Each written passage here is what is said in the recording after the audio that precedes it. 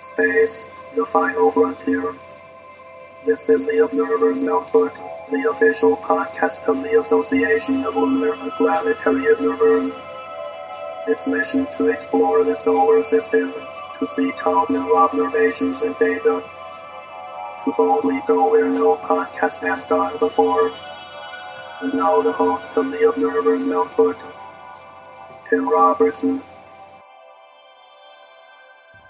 Hello and welcome to episode 181 of the Observer's Notebook, the official podcast of the Association of Lunar and Planetary Observers. I'm Tim Robertson, the host of the podcast and also the coordinator of the training program within the ALPO. Thanks for downloading and listening. The ALPO collects and analyzes observations of various solar system bodies and associated phenomenon, and publishes detailed reports concerning these bodies in its quarterly publication, the Journal of the Association of Lunar and Planetary Observers, also known as the Strolling Astronomer. This podcast depends upon donations from you, our listeners, to keep it going.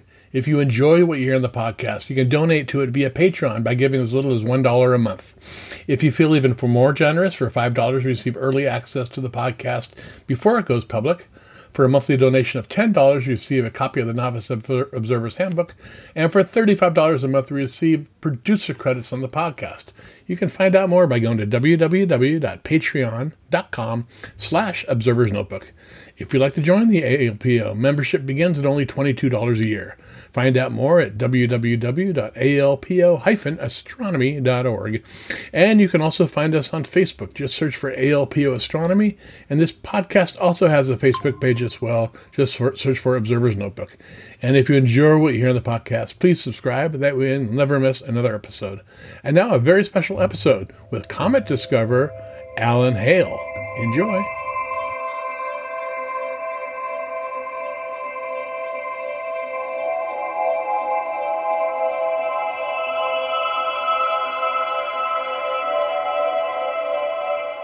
All right, I'd like to welcome everybody back to this edition of the Observer's Notebook podcast. And today we have a very, very special guest with us. Today we have Alan Hale, co-discoverer of that famous comet Hale-Bopp. Welcome to the podcast, Alan. Thank you, Tim. Yeah, now you've had quite the professional career prior to 1995 when the comet was discovered. I mean, you get this straight. You graduated from the Naval Academy? That is correct. Okay. Yeah. Then I worked at JPL. You worked at JPL as well. You worked in the Deep Space Network on the Voyager 2 encounter. Mm-hmm. Yes. Okay. And you went to New Mexico State University where you got your master's and PhD. Mm-hmm. And then you founded the Southwest Institute of Space Research in 1993. Now it's known as Earthrise. That is correct. Okay. Yeah. And that was all before the comet discovery. That is right. Wow. So how did that change your life? I guess the best way to summarize it is that it allowed me to have the career that I didn't quite ever get to have, at least I would not have had otherwise. I took some detours along the way, some of which you recounted in that little description you just gave. So when it came to my contemporaries with the newly minted PhDs and stuff, I was behind the curve, so to speak, because I had all these detours. And by the time I had my PhD, I had a family. I had one child, and actually my second child was born right after I defended. So I wasn't free and flexible to go move around like PhDs are young PhDs are expected to be able to do. So that's what kind of forced me to start my own organization, start doing research and education. Okay. And that's when I happened to stumble across a certain object in the sky one night. And now were you hunting for a comet? No. Okay. It was an accidental discovery. Now, I've been observing comets ever since I was 11 years old. I mean, that's I got my first telescope when I was 11. I saw my first comet with it 2 weeks later. And then... What comet was that? That was Comet Tago-Sato-Kosaka. Okay. In early 1970. And then it was just 2 months later that comet Bennett appeared, and that was one of the 20th century's great comets. Yeah, that was my first comet too. Yeah, and that was, if you saw that, then that was a truly spectacular sight to Yeah. behold. Yes, it was. And that's kind of what got me hooked. So here I've seen, Mitago Sato Gosaka was faintly visible to the naked eye. Bennett was a beautiful, bright comet, easily visible to the naked eye. And I go, oh, wow, these bright comets come by all the time. Yeah. Well, okay. But that turned out not to be quite so true. I just happened to come into activity right at the very fortuitous time. And by that time, I was hooked. So I started to observe every comet that I could. And most of them are very dim and dinky ones, but I've seen the bright ones that came along as well. And I decided I did want to be cool to have one named after me, so I started hunting for them on an occasional basis and was never successful. And then while I was in graduate school, and I was living kind of far enough out away from the city that I could observe from the backyard, I hunted for comets on a very systematic basis for several years. It came close a couple of times. Actually had one taken away from me by bad weather at the wrong time. No. And then once I got my doctorate and had to really start working for a living, and now with two small kids, I kind of said, okay, well, that was a nice idea, but I'm going to have to just put all comet hunting and everything on the back burner. I'll still observe the ones that are around that I know about. What type of equipment were you using at that time? By that time, I had the Me DS16, 16-inch Newtonian. Oh, wow. That I still use. I still use that instrument. As fact, as most recently as this morning. Oh, my. Yeah. I'm a little bit sleep deprived because I was up half the night last night. But yeah, there's a few comets in the sky right now. Yes, there are. And so I had given up on comet hunting, and then what happens is I stumble across one without even looking for it or thinking about it. And not only do I stumble across a comet, I just stumble across the one that everybody remembers, or at least everybody above a certain age remembers. Right. Pretty amazing. Yeah. Now Tom Bott was amateur astronomer. Yes, he was. And who in fact had never seen a comet before. Really? I didn't know that. Well, he told me. I mean, I did not know Tom before the discovery, but obviously, we met and got to know each other pretty well during the time afterwards. And he'd been an amateur astronomer for most of his life, right? But he had never seen a comet. And the first comet he ever saw was one that he kind of stumbled across as well, just like I did. And what you guys did doesn't happen anymore. No, it really doesn't. Not with the surveys. Yeah, it's just, Don Mackles was a good friend of mine, and all the comets he discovered, and David Levy, all the ones he discovered, and things like that. Now they're all named after sky surveys. That's right. I mean, I knew Don quite well. I know David quite well. I mean, I confirmed several discoveries of both of them. Right. And I last saw Don at the Riverside Conference in California. 6 years ago, 2018. Okay, one of the last ones. Yes. In fact, that was the last one I think that was held at Camp Oaks. Yeah. And he told me that he was still hunting. And I wished him good luck, but I didn't think he would find anything with all the surveys that are going on right now. And lo and behold, a few months later, he did find one. The only visual comet discovered visually within the last decade was the one that he found later that year. Right.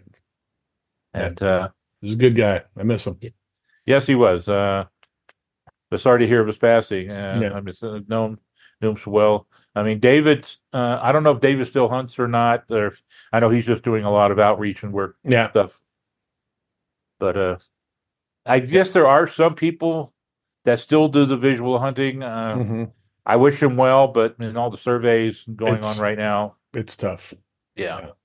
And it's only going to get even more intense. I mean, the Vera Rubin survey that's going to go online in South America here within the next 2 or 3 years, that's going to be surveying the entire sky visible from Chile down to 24th magnitude every 2 or 3 nights. So,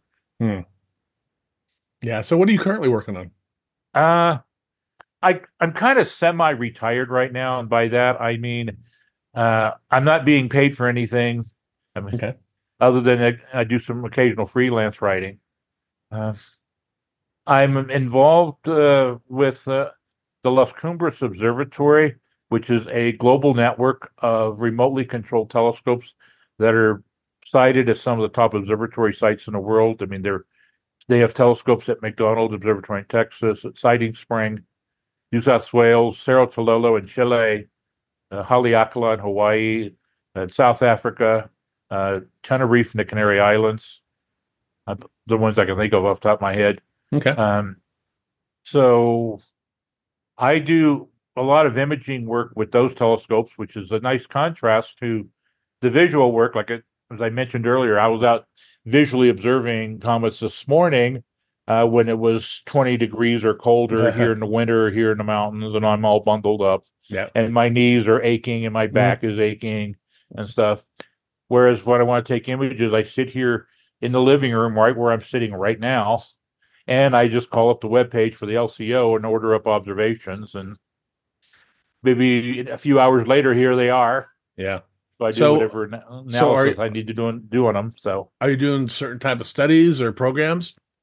Mainly I do astrometric work for comets. I do, if there are objects on the Minor Planet Center's possible comet confirmation page or their near Earth object confirmation page that are bright enough for me to get with the telescopes that I have at my disposal, I will try to get images of those and do the astrometry. So at least their discoveries can be reported properly. I've got 2 such objects that I'm following right now. The big thing that I'm I guess, I don't like to say proud of, but I'm kind of pleased with, was back in August, I made the recovery of Comet Olbers. Oh. Which is one of the Halley type comets that's returning this year to perihelion in June. Last time Olbers returned was in 1956, 2 years before I was born. And I started trying to recover that with the LCO scopes back in 2022, and I tried about once a month and never saw anything. And then it was in conjunction with the sun, middle of last year, but towards around June or July, it started reappearing in the morning sky. I started going again.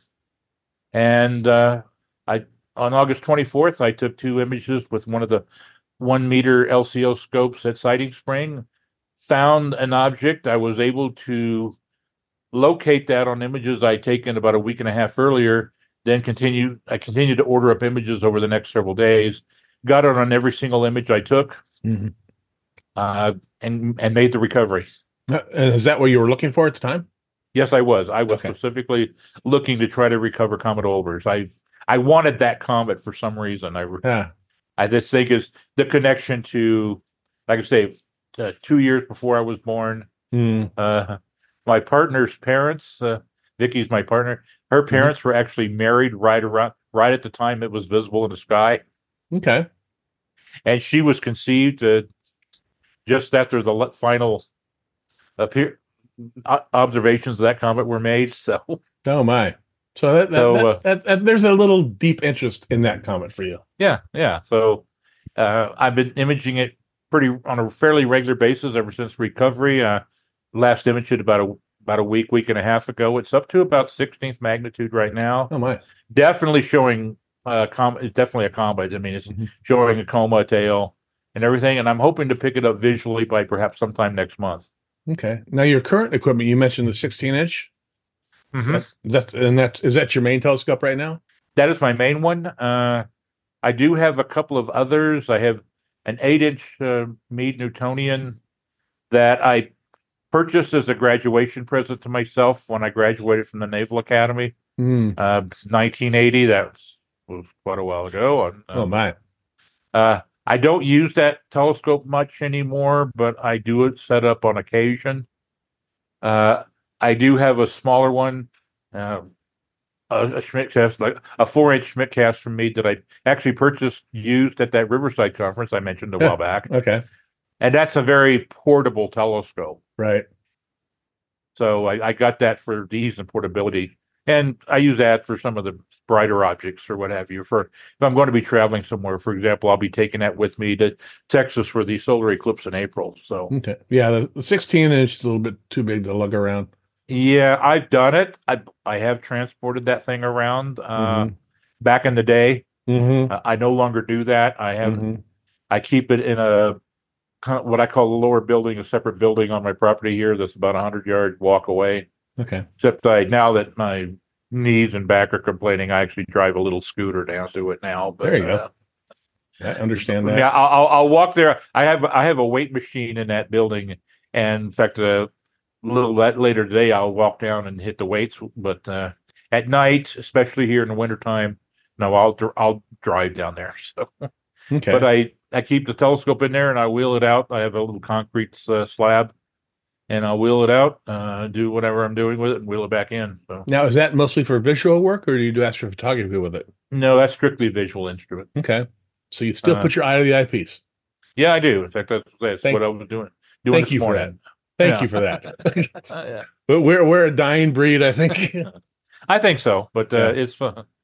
It's fun. Yeah. It's still something I still enjoy doing. Oh yeah. I may not be keeping it up for too much longer. My say my body's really starting to complain about a lot of things. Hmm. So I had actually planned some time ago that in 2024, once Pons, Brooks, and Olbers were gone, I might, if not hang it up completely, but go down to a much reduced level. But Hmm. then Comet Tsuchinshan Atlas happened to be discovered, Right. and that's shows at least the potential to be something really bright and spectacular later this year. We'll have to see if it lives up to that potential. But There's always going to be another comet of the century, you know? yeah, So so yeah, speaking of that, comets for this year are actually pretty interesting. yes, they are. Yeah, we got some Uh, nice ones. You mentioned Pons Brooks. which just underwent a new outburst Yeah. within the last 48 hours or so. I haven't seen it, but I've seen images of it. That comet's actually getting very difficult for me to access from where I'm at. Like from where I have my that 16-inch set up, I have trees in that direction pretty Ah. low. So I think after the moon, I can transport one of those smaller telescopes to a place that gives me a more direct view of it. So Hmm. I'm hoping to see it then. There's, of Okay. course, Olbers, of course, Zuchinsha and Atlas. It'll be bright. By the way, that was one of the comets I looked at this morning visually. Oh, okay. It was about 13 and a half. So, Nice. which, considering that perihelion is not until September, late September is actually pretty good. Yeah. Yeah. Yeah. So you mentioned the upcoming total solar eclipse. What are your plans? I'm going to Kerrville, Texas. Okay. Um, I have made arrangements with there's a university there, private, I think it's a Lutheran university. Anyway, they have a 16-inch permanently based observatory telescope, and I want to see if I can see any comets during the eclipse. I'm collaborating with the SOHO project. You may be aware that the SOHO chronographs have been detecting thousands of comets during the Hmm. 20 years since SOHO was launched. Hmm. Actually, it's been close to 30 years now. And I've collaborated with the comet people at SOHO, and every eclipse I've been to since then, and there's never been a comet that has appeared right at the time of the eclipse. Yeah. Um, Well, Pons so Brooks should be pretty interesting. Pons Brooks will be about 25 degrees from the sun at totality. Hmm. So if there is no SOHO discovered comet at the time of the eclipse, I'm hoping to go get Pons Brooks. In fact, since totality lasts over 4 minutes, 4 to 4.5 minutes, it is conceivable that even if there is a SOHO comet, I could still get both. Yeah. A Well, SOHO comet would be my priority, but Pons Brooks would be the next. So I'm looking forward to see if I can image the eclipse with Pons Brooks. yeah, That would I'm be pretty wild. I'm sure there'll be people doing that. So Yeah. Yeah. Yeah. Yeah. Yeah. Wow. So what else have you been working on? well, I say going back to the work with the Las Cumbres Observatory, I'm Hmm. part of one of their educational outreach efforts called Global Sky Partners, which is a series of educators around the planet who are utilizing the LCO telescopes for various educational projects and programs. About once a month, we all get together and have a Zoom meeting. In fact, we had one yesterday, and we had at least usually one or two of the educators involved will give brief presentations on the activities they're doing with their students. Yesterday, we had a presentation from an educator in the Netherlands, and we had one from Morocco. Huh. So, I mean, we have it just. I mean, you and I have been around long enough that we probably found this amazing. I remember being back in high school, and my dad made a long distance phone call to Santa Fe, and I thought that was pretty amazing. Yeah. And now I'm doing live video chats with people in real time from all over the world. Yes. When I started this podcast 5 or 6 years ago, I had to teach people how to use Zoom. Yeah. Then the pandemic came along. Everybody knows how to use Zoom. Oh yeah. Yeah. Wow. And it's just amazing. I mean, just yesterday, besides those two, I mean, the guy who actually runs Global Sky Partners is in London. And so we had people from Europe, from South America, from India. That's great. I mean, plus here in the U.S. as well. We've had people from China. I mean, it's really amazing. Mm-hmm. Now, you started the Earthrise Institute. Is that still an active body? I would say it's more dormant right now. Okay. I started it as a way to kind of have a way to fulfill my career, and then Hale came along, which allowed me to do that to an extent. Okay. Then what caused me to kind of change its focus and rename it, came about in a year or two after Hale was here. There's a long story involved. I've been involved with the promoting commercial space activities here in New Mexico ever since I graduated with my doctorate. And I'd gone to one of our meetings. They're held in Las Cruces, which is about a 2-hour drive from here. And there was like an overnight affair and all that. So I was reading an interview that the recently elected president of Iran had given, where he was asking for a dialogue of civilizations between the U.S. and Iran. And I will confess that that time I had the view of Iran that most Americans have, blindfolded hostages, death to the great Satan, et cetera, et cetera, et cetera. So here's this guy, the president of that country, asking hey, let's sit down and talk. And he was asking for an exchange visit of scholars, and I got to thinking, okay, whether or not I'm a scholar is perhaps a debatable point, but I'm sure everybody in Iran saw that comet when it was there. You're right. And there was a total solar eclipse that was going to be crossing right across that country a year and a half in the future. So I didn't know where to begin. But started trying to make that happen. I took a couple of what turned out to be dead ends, but then I happened to make the right contact with an organization in D.C. called Search for Common Ground. And they made contact with people in Iran who were looking to invite Americans over for the eclipse.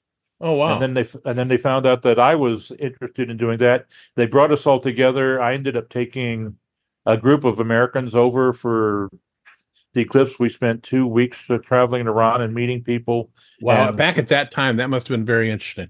It was fascinating. Yeah. It was an incredible time for all of us because there had been very, very few Americans in Iran at that time. Right. There'd been an American wrestling team that had visited the country the year before. And they got quite a bit of publicity, but we were like the next group. Okay.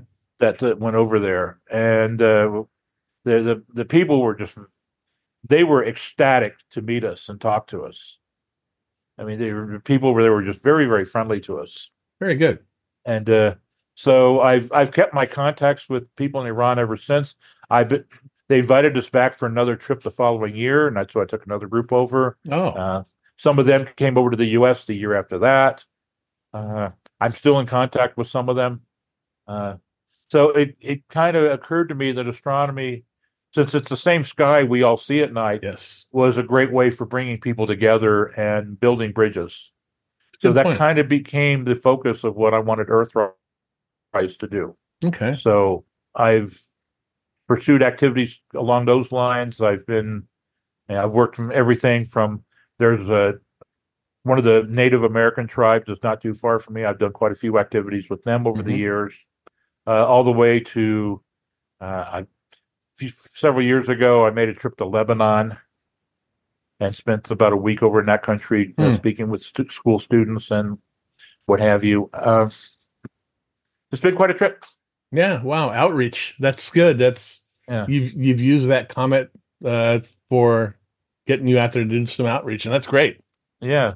And Global Sky Partners, to me, I see as a continuation of that. I remember it was after one of our monthly Zoom meetings a few months ago, and just hearing all these presentations and all these discussions with people and educators all over the world. And after the meeting was over, it just hit me. Said, "This is what I really wanted Earthrise to do." So that's nice. Yeah, that's great. Yeah, you've also authored a number of books too. I wouldn't say a number, but there's been a handful. Okay, you want to talk about any of those? Give them a plug. Well, I wrote a book after the comet's discovery called Everybody's Comet. It took me a while to find a publisher because I got turned down by several big name publishers. Well, there's not going to be much interest in this. It'll only be brief. Well, of course, what do they know? But I found on a recommendation of a mutual friend, I got in touch with a mom and pop publishing outfit here in New Silver City. They agreed to take it on, and it ended up being the biggest selling book in their history. Oh, wow. It was Everybody's Comet, right? Yeah. Okay. And of course, it was a guide on the discovery of Hale Bopp, and it was about comets in general, Hale Bopp in particular. Some of that is still valid. The part of the book that tells you where and when to look for it and what to expect, that's kind of outdated now. Right. I still have, I bought the publishers out a few years later. Oh. I still have a few hundred copies of that book left. I mean, they're kind of all in boxes. It's available on Amazon or something, though, too, isn't it? There's probably books available on Amazon that way. Okay. But right. I still have a bunch of them. The only other book I've written that has never made it past ebook form. I wrote an autobiography back 9 years ago called The Comet Man. Oh. I was dealing with some emotional issues at the time. I'd had a deep personal relationship that had blown up in my face, and I was having trouble dealing with that. And then my mother died, and I just kind of withdrew for a while. And I started writing what I initially just started off as a comet memoirs book, as for therapy. Okay. And then I wrote the whole thing, and then I realized I had started. It started to look like an autobiography. You said, "Well, maybe that's what I really want to do." So I went and rewrote the whole thing. Oh. And got it in final form, deliberately shooting for the 20th anniversary of the Hale Bopp discovery. And I actually finished the final proofread and final update literally just a few days before that. It's only available as an ebook right now. Okay. It's on the main page of the Earthrise website. There's a link to it. Okay. I'll put that in the show notes, so if the people are interested, they can go get it. Okay. Great. That's great. I'm thinking now, of course, that was in 2015. That was 9 years ago. Time for an update. Yeah. Maybe it is time to do, especially if I do really slow down at the end of this year, which I'm looking at doing. All the comets that have appeared since then that I've observed. Of course, there's a lot of things that have gone on in my personal life. My personal emotional situation is much better than it was. Well, that's good to hear. At that time. I mean, I have a new partner now. I mentioned Vicky before. I mean, we met 7 years ago.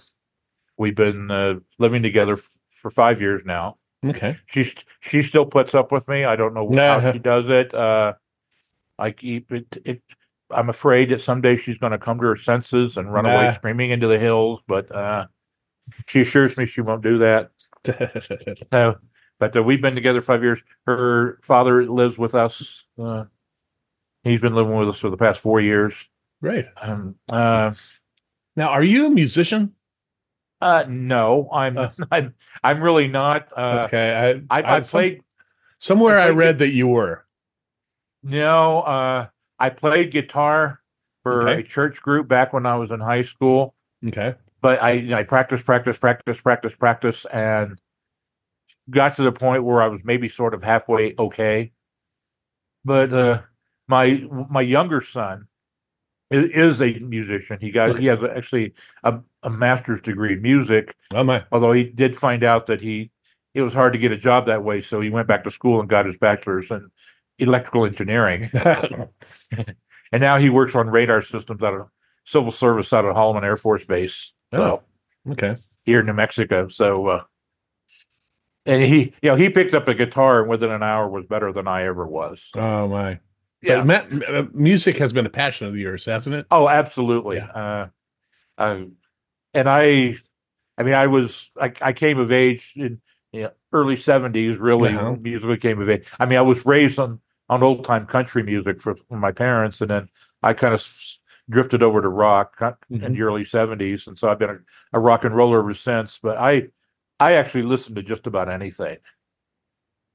Okay. And I back about, oh gosh, it's been 20 years now. Has it been that long?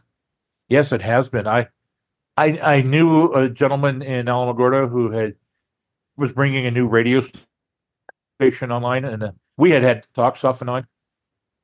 And for about 2 years, I had a weekly gig on his radio station that I called "The Other Side of the Sky." That's a title that I stole from an Arthur C. Clarke book. Although I did write, Arthur Clarke and I actually corresponded with each other on an occasional basis. Oh, really? And I asked his permission to use that title. He said, "Sure, go ahead." Yeah, very nice. So, and I discussed lots of things, but I played music. But I played everything. And I like to joke I could play Metallica 1 minute and one song, and then I turn around and play something from Enya the next. And then I might play a rap tune, and then I might play classical. Wow! So you got a real mix with me. So you're a DJ? Yes, I was. Very cool. And I had a blast. I actually had a blast, and I would discuss current events, and I discussed topics in space. I would interview guests from time to time. I did a special show to commemorate the anniversary of my first trip to Iran. And so I interviewed some of the people that were part of those 2 trips. A couple of those were astronauts. One was Rusty Schweikert, who was the lunar module pilot on Apollo 9. I didn't interview him, but on our second trip, Bruce McCandless. Oh, okay. Who he's most famous for being in that iconic image of the astronaut floating in the MMU. Right. But if you talk to him, he was actually most proud of the fact that he was part of the shuttle team that deployed the Hubble Space Telescope. I'm sure. Wow. Yeah, so he was proud of that. But Bruce and his then wife Bernice accompanied me on our second trip to Iran. So I interviewed Bruce, and I interviewed some of the other people, and I called one of my contacts in Iran as for that call. We of course obviously arranged this ahead of time because it was about 2:30 in the morning his time. But he duly got up and talked to us on the phone for about 15, 20 minutes. Nice. Yeah. Nice. So what's your go-to music you listen to now? I listen to still basically rock. Okay. I like some of the newer bands. Okay. Some of my favorite current bands are Vampire Weekend, Imagine Dragons, okay, Arcade Fire. I've heard of one of those. Okay. Which one have you heard of? Imagine Dragons. Yeah, well, they've had some real big ones. They're real big. I really recommend Vampire Weekend. They're very, very good. Okay. Is this like metal? No, they're kind of like indie rock. I guess if I had to decide my favorite genre, kind of indie rock. I've really gotten into that over the last several years. Okay, but you said you were raised on country. Yeah, and we're talking Johnny Cash, Marty Robbins, Sonny James. Back in the early 80s, when I was in the Navy and stationed in San Diego, I got to go see Johnny Cash perform live in concert, and I treasure that occasion. Oh, my God. And this is a story I'll tell. If you discover an asteroid, you get naming privileges. Mm-hmm. Of course, now most of the asteroids are now being discovered by surveys. Right. But if an asteroid has not been named within 10 years of its numbering, naming rights go to whoever. I mean, the Discoverer no longer has that. So there's tons and tons and tons and tons of main belt asteroids that don't have names. And I happen to know Gareth Williams, who is retired director of the Minor Planet Center, and said, "Can I suggest some names? May I?" He said, "Well, send them, write up citations, and we'll put it before the board. The small names, small bodies names committee, the IEU." So I prepared a list of several names, and one of the names that I suggested was Johnny Cash, and they accepted that. There actually is an asteroid named Johnny Cash. I think it's 10105, but don't quote me on that. Okay. I could probably look that up while we're talking, but that's very cool. So, and through the Las Cumbres Observatory, I took some images of Johnny Cash when it was near opposition about a year and a half or so ago. And about 2 or 3 hours apart, so you can see its motion. Right. And I contacted the Johnny Cash Museum in Nashville and said, "Do you want it?" They said, "Sure." So I sent them a couple of images. I don't know what they did with them. But that's very cool. Yeah. So that's a good honor for Johnny Cash, the Man in Black. I completely agree. Yeah, 10505, Johnny Cash. Okay. Very cool. And that followed from another story. Back in 2020, conducted an online program called Ice and Stone 2020, which was a global educational effort on the small bodies of the solar system. And I was commemorating the 25th anniversary of the Hale discovery and the 50th anniversary of my first comet observations. And I did put together a presentation on main belt asteroids, and I wanted to illustrate an asteroid moving over a period of time. So I took some images of asteroid number 4151, which happens to be named Alan Hale. I have David Levy and the Shoemakers to thank for that. No, that was very nice. Yeah, so I mean, I chose that asteroid for obvious reasons. So I had a couple of images, and I showed them to Vicky to see if she could spot it. It was a pretty rich Milky Way star field. Said, "Can you spot this asteroid?" Well, she didn't spot it, but she did find another asteroid in the same field. Wow. That actually was dimmer than mine. Oh my. So I went and tried to identify which one it was. Well, it was one that had been discovered by the Linear program back around 2000. Had been numbered for a good long while, but was not named. I happened to know Grant Stokes, who was the PI of the Linear program. I contacted him. He said, "Well, it's been over 10 years, naming rights." So I asked Gareth if the small body's named to me would be willing to name it after my partner Vicky, and they did. Very nice, because she inadvertently rediscovered it. There you go. The images. So there you go. So her last name is Mosley. Her maiden name is Stone. So the asteroid's name is Stone Mose, which was her idea. Very cool. If you go to the Earthrise website, but I got a special domain for the Ice and Stone program called halebot.org. Okay. So if you go to halebot.org, it'll take you directly to the Ice and Stone page. Under special topics, the week 1 is on main belt asteroids, and I've posted those images. And I think on the main page I had Alan Hale annotated, but I left the other one as an exercise for the reader, but then I have a link to where it actually shows that. At that time, we didn't have the name Stone Nose hadn't been approved yet, so I had to use its designation and its number. But for at least for a little while in time, she and I were together in space. There you go. Very sweet. So as I kind of put it at, date an astronomer who else can promise you the sun, moon, and stars and deliver? Well, I actually gave her a rock in space with her name on it. There you go. Yeah, I was lucky enough to have Rick Hill name one after me a few years Yeah. back. It's kind of a cool honor. Yeah, it is. Yeah. Nice. This is fantastic. Anything else you want to share with us today? I don't know if anything I can come up with off the top of my head. Okay. Ice and Stone, the presentations are still valid, Okay. although some of them are starting to get outdated now. Okay. I mean, it's been 4 years, and a lot happens. I mean, we've had things like the Osiris Rex mission has come back, Right. with all these things. A couple of the missions have launched. Psyche and Lucy have launched since then.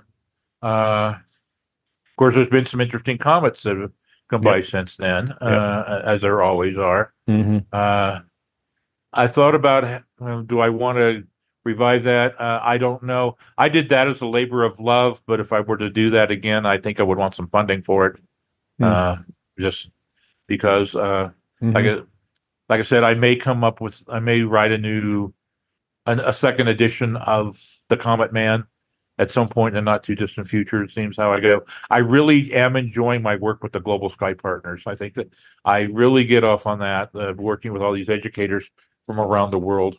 I am hooking up with an effort by an organization called the Earthlight Foundation. Okay. And they're kind of looking at building part of the whole concept of building spacefaring future for humanity.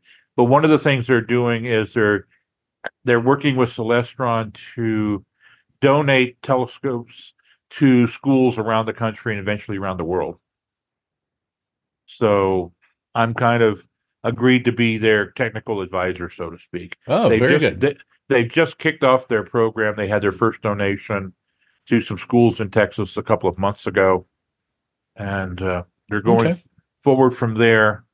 I do like the project. It's called Dreamscopes is the name of the project, and we'll see how. I'm hoping that can come through in a big way. We'll see. One of the people I'm working with, and this is, if you don't know her already, be prepared for her. There's a young lady named Pranvera Hysini. She's been on the podcast, and she's going to be on it. She's going to be on again in a few weeks. Yes. You know Pran. Okay. I know Pran very well. Yeah. You know to watch out for her. She's a little spark plug, man. Oh, she absolutely is. Well, some of her telescopes that she had gotten for her planetarium in Kosovo, they were damaged in a car accident. Yeah, right. Really. So I'm working with Earthlight Foundation and Dreamscopes project to replace some of those telescopes for her. Yeah, and the observatory just opened too, the one that was built. So we're having her on to talk about the observatory in a few weeks as well. Yeah, well, and I would just advise the community, keep your eye on her. I think she's really going to go places. Yeah, I think, she's a powerhouse. She is. Yeah. I met her at a conference in Tucson, Space Fest in Tucson a few years ago. She came up and introduced herself to me. If I was my son's age, I'd probably be interested in her as a lady. You're not the only astronomer I know that said that. But since she's so much younger than me, I mean, I like her as a person. Right. Yes, and I think she's just a perfect person. She's a woman, and I want to see more and more women involved in this. Yes, because they're half of the human race, and they have half the brain power. If not, I think more. I think more. I tend to agree with you. Yes, and we really need to unlock and unleash that brain power. Yes, we do. And I'm happy to see someone like her, in her generation, really pushing things forward. So yes, that's she's doing very good. Well, Alan, this has been a real pleasure having you on the podcast. We've met before years ago, probably at Riverside. Probably, if you were at that Riverside then. I went 25 straight years, so I'm sure. Okay. I'm sure we ran into each other one time or another. I was a pretty regular attender back in the early to mid 80s. Yeah, so was I. So so we probably did cross paths then. Yeah. Well, this has been great. I want to thank you for coming on the podcast today. My pleasure. Thank you for having me.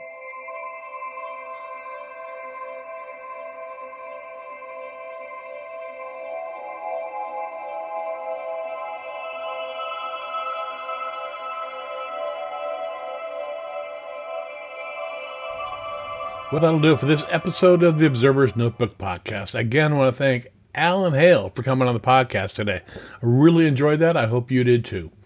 We upload a new episode of the Observer's Notebook on the 1st and 15th of every month. If you want to, you can subscribe to us on iTunes and give us a rating, and I'd really appreciate it. You can also listen to us on Apple Radio, iHeartRadio, SoundCloud, Spreaker, Google Play, Stitcher, Amazon Echo, Spotify, and this podcast is also available on the ALPO YouTube channel. You can help support the podcast by donating to it via Patreon, where you can give up to $35 a month, where you'll receive 1 year's membership to the ALPO and can producer credits on the podcast. With that, I want to thank the producers of this podcast, Steve Siedentop and Michael Moyer, for their generous support of the Observer's Notebook. The link for Patreon, as well as the link for the Association of Lunar and Planetary Observers, is in the show notes. You can contact me via email at cometman@cometman.net or on Twitter at observersnbpod. Until next time, my hope is you always have clear and steady skies. Thanks for listening.